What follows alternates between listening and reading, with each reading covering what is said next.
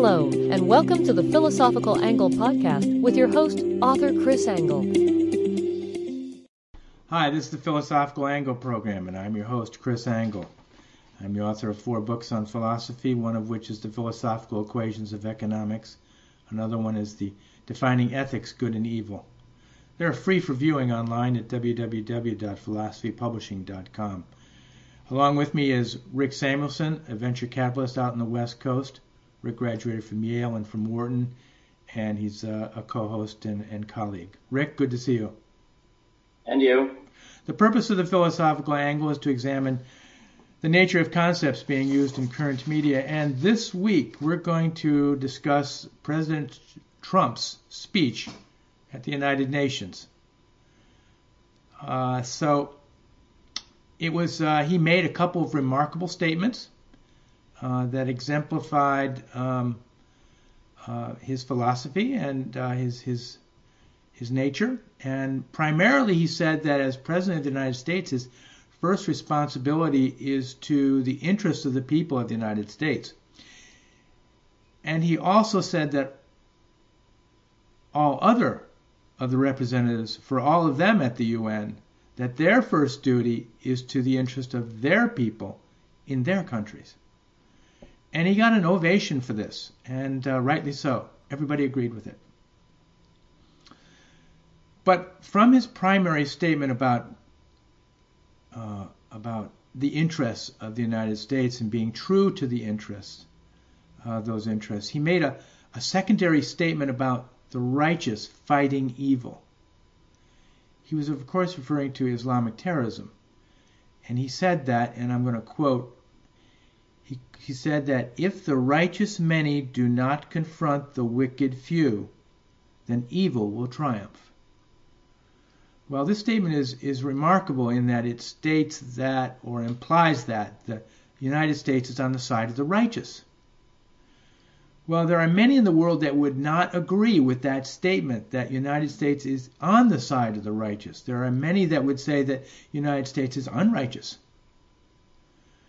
And hey, look what's going on in the NFL. All those players protesting. They're literally declaring that United States is not a righteous country. Everybody kneeling and declaring United States is filled with bigotry and white supremacy, and that's the basic meaning of taking a knee at the national anthem. It basically states that the United States is not good and not righteous.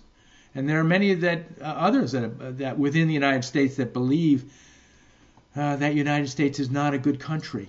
It is controlled by bad people that exploit poor people throughout the world unnecessarily. There are many adversaries of the United States throughout the world, and that would say that their standpoint is righteous, and the United States is not righteous. Okay, so how do we know who is righteous in the world? Those outside the United States that perpetrate Islamic terrorism, they would say that they are righteous, and that the United States is unrighteous. They would back this up by pointing to the Quran and saying that they are following the Quran, and as such they are righteous, and they would point to a couple of passages, and I'm going to do that right now. Let's take a couple of passages from the Quran that exemplify this. From the Quran, verse 2, chapter 2, Surah 2. Verse 244. Then fight in the cause of Allah, and know that Allah heareth and knoweth all things. And from the Quran, Surah 2, verse 216. Fighting is prescribed for you, and ye dislike it. So you're supposed to go out and fight. How about Quran 2? This is a very famous verse. Surah 2, verse 191. And slay them wherever ye find them, and drive them out of the places whence they drove you out. How about Quran, Surah 3, verse 56? As to those who reject faith, I will punish them with terrible agony in this world and in the hereafter, nor will they have anyone to help. And just a little later in the same surah, verse 151, soon shall we cast terror into the hearts of the unbelievers, for that they joined companions with Allah, for which He had sent no authority. They're speaking about the unbelievers, which are Christians and everybody who is not of Islam. So who is righteous? I mean, they have their scripture, we have our scripture, and the Romans in the Bible, Romans chapter 3, verse 10 puts it, as it is written, there is none righteous, no, not one. Is there one more righteous than another? Well, even in the Bible in Romans 3:23, for all have sinned and come short of the glory of God. So it's hard to tell who's righteous. I mean, the Bible clearly says we're not. First, to really start understanding this problem of righteousness, let's go to the Merriam-Webster dictionary and see what they have to say. And I'm going to read from that. The first definition, it says, acting in accordance with divine or moral law. And in the second one, it says, morally right or justifiable, a righteous decision. So we've learned from Webster that righteous refers to morality and to law. And so the philosophical angle will add that righteousness is the adherence to any moralistic contract or agreement. And we say this because all rights are housed inside an agreement or a covenant, or like a biblical covenant, or a contract with somebody else that you deal with. And when it comes to righteousness, it is contracts that are related to morals. And so righteousness is the adherence to moralistic contracts that are in place to describe moralistic behavior, such as we have in the Bible, and like in the New Testament. The New Testament says that we should believe in I'm going to say, it's going to say that basically that you believe in the Lord Jesus Christ as your Savior, you will have salvation. But there's more to it. You should become a Christian and believe in the Lord Jesus Christ. You also believe and will adhere to the tenets which Jesus describes and gives to his followers. You follow that which is asked of you by the Lord, which is your obligation, and you shall have everlasting life, which is your right. And your adherence to your obligations within the contract, you will receive the rights of the contracts that will allow you to be righteous. Of course, no one behaves perfectly, and so none are righteous perfectly, but we try.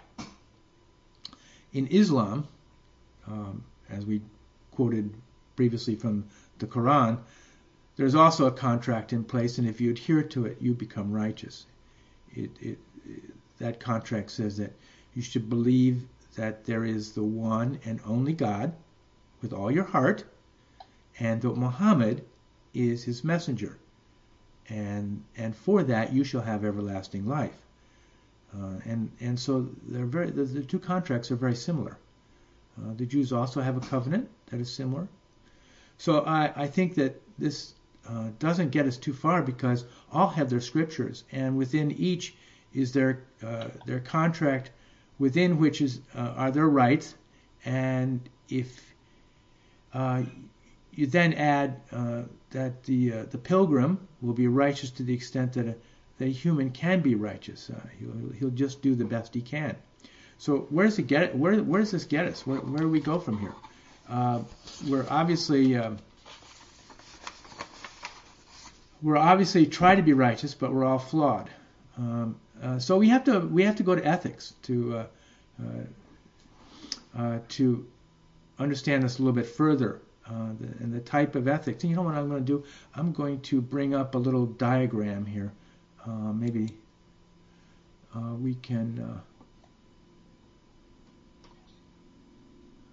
help us along.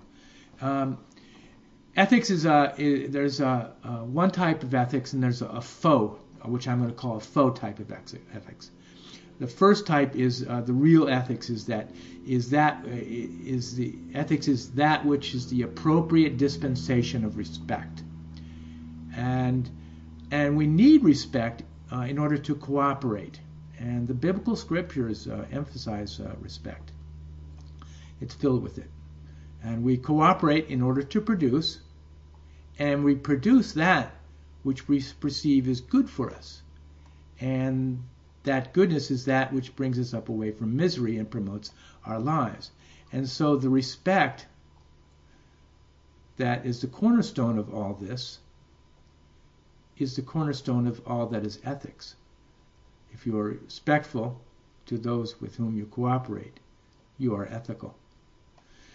Now, the other type I'm going to call faux ethics is the ends justifies the means. There's no need for cooperation. The result is all-consuming, and the all-important priority of those that employ the end that justifies the means type of ethics, or faux ethics. So if there's no need for cooperation, then this faux ethic is really not of ethics, because it is totally selfish. Therefore, when an individual's only priority is an ends, one can skip cooperation. And of course, cooperation is replaced with coercion. And so now so now we're going to take that ethics and we're going to compare it to Christianity and Islam. And for those inside the Judeo-Christian culture, and of all cultures except Islam, we can feel the ethical behavior is necessary, as even the poorest person who produces nothing, who cooperates with nobody, is still a member of the human society. If you walk down the street and see somebody, a beggar, you often give him money because he is worthy of some respect, being human, and thus he also has societal rights because he's of the human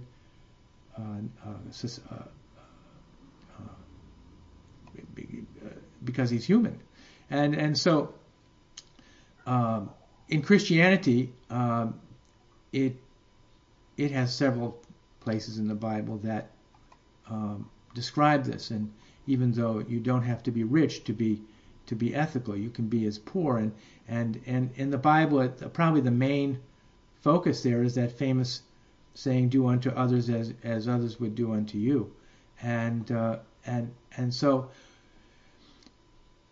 really, it's hard to say if there's one side innately better than the other, because Islam also has an ethic and cooperative portions to the Quran that we could quote that is similar to this, and so ethics is of Islam also, as long as you are of Islam. So for those that are not of Islam, however, the force and coercion can be used, and the Quran explicitly encourages it against those who are not of Islam. And we quoted a couple of passages here just a little bit ago that exemplify that very thing. So, but before the respective scriptures of the Quran and the Bible, before God and before Allah, one tries to follow that scripture, and therefore one feels righteous.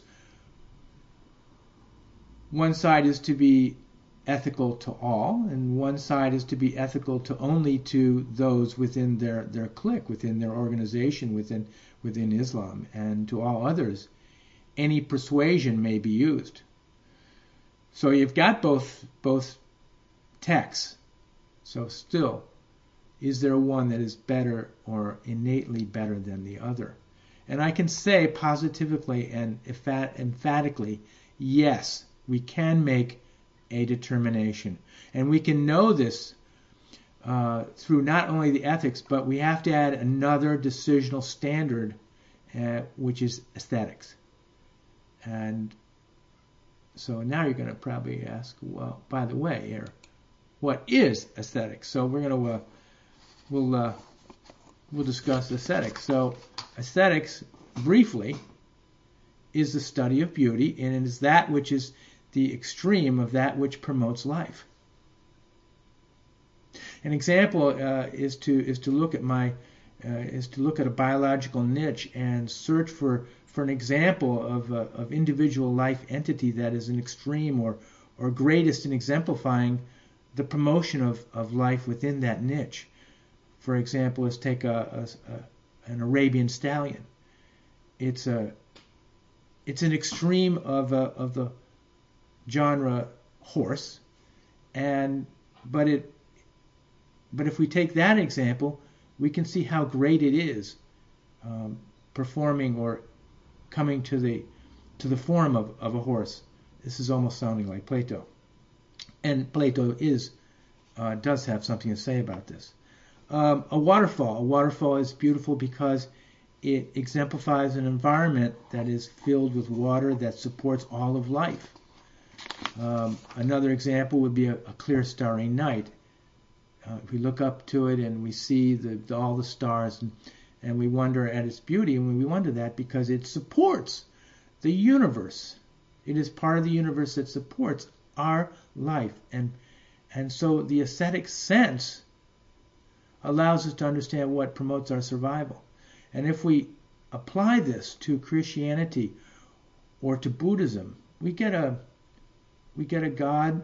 We get a good God, and we get a mesh with our society that promotes our lives. The New Testament is a real good example of that. With Islam, its precepts are exemplify aesthetics if you are within the society of Islam, but outside of Islam, it is unesthetical. So, and if you're outside of Islam, the Quran is unesthetical, and so it is unrighteous to those that are outside of that aesthetic. And so I think Trump made a great statement in that you have to fight those of producing the terrorism. And he can be right to know that the United States is righteous, and those that support terror and Islamic terror are unrighteous. Rick, what do you think of President Trump's speech? Well, I thought it was one of the better speeches of any U.S. president at the UN. Certainly the best one I've read or heard in many, many years. One of the things I liked about it is he actually called out the bad actors by name. Obviously North Korea, obviously Iran, but others as well, Cuba. And made a very clear point that there are members of the UN who have explicitly or implicitly supported these regimes, and that the UN itself needs to clean up its act. Another point he made that I think bears repeating, perhaps constantly repeating, is the U.S. does provide about 22% of the whole UN budget. So one country out of many actually takes the lion's share of supporting this organization, when in fact, logically, that burden should be more evenly spread, but is not. Another point he made, which turns kind of the moral posturing you find with progressives on its head, is that he said in respect of refugees, the U.S. can assist 10 times as many refugees within their country as those that are brought to the United States, which makes perfect sense, right? Obviously, it's going to be more costly to bring a refugee all the way over the United States, which is a high-cost location, than to bring aid to a poorer location, set up a defensive perimeter, and distribute that aid. You can help many, many more people.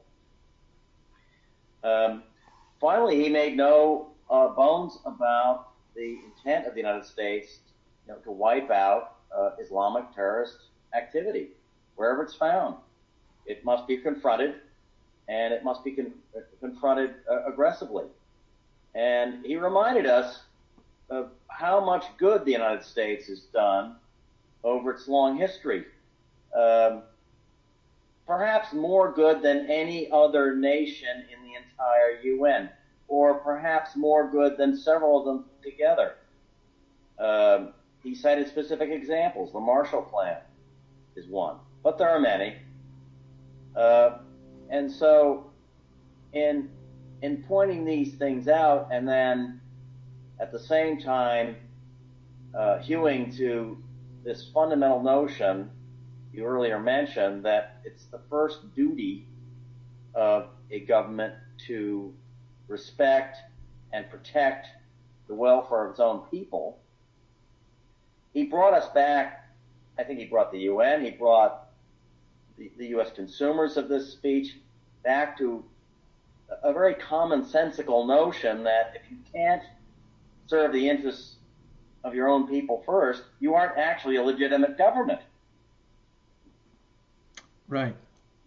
Say, that point about the refugees, I think I heard that very few refugees are being given asylum or homes in the neighboring countries of Syria, such as... Well, yes, but this harkens back to whether the United States was going to establish a perimeter within Syria or on the border, and thereby protect people and provide them with aid instead of the million who ended up going to Europe at huge expense. The expense that Europe is now providing to house these people and actually pay for them to teach them German. They're actually hiring thousands of teachers to teach them German. This is many, many times greater than what would have been spent if the perimeter had been put into effect. Obama obviously failed to do that. Even Hillary Clinton was in favor of that. It's just common sense. And many, many more people would have been helped. That's just a fact. Will the left like this speech? Oh, they'll despise it. And why would that be? Well, it doesn't fit the narrative. The narrative is that the reason we aren't accepting refugees is because we're racist. It has nothing to do with cost, expenditure, effectiveness of programs. They don't care whether programs are effective, actually. What they care about is the optics surrounding, whether one appears to be a racist or appears to be a supremacist, or what have you, and how that can be twisted politically. Right. So outcomes are irrelevant. So if you don't accept refugees, you're a racist? Yeah. Because they're brown. They're all brown. Some shade of brown. Or a bigot? Yeah. Because they're of a different religion. Right. Okay. Rick, thanks for your input, and we'll see everybody else next week on the next edition of the Philosophical Angle. Thank you. Thank you for joining us on the Philosophical Angle podcast. Be sure to subscribe and join us for the next installment.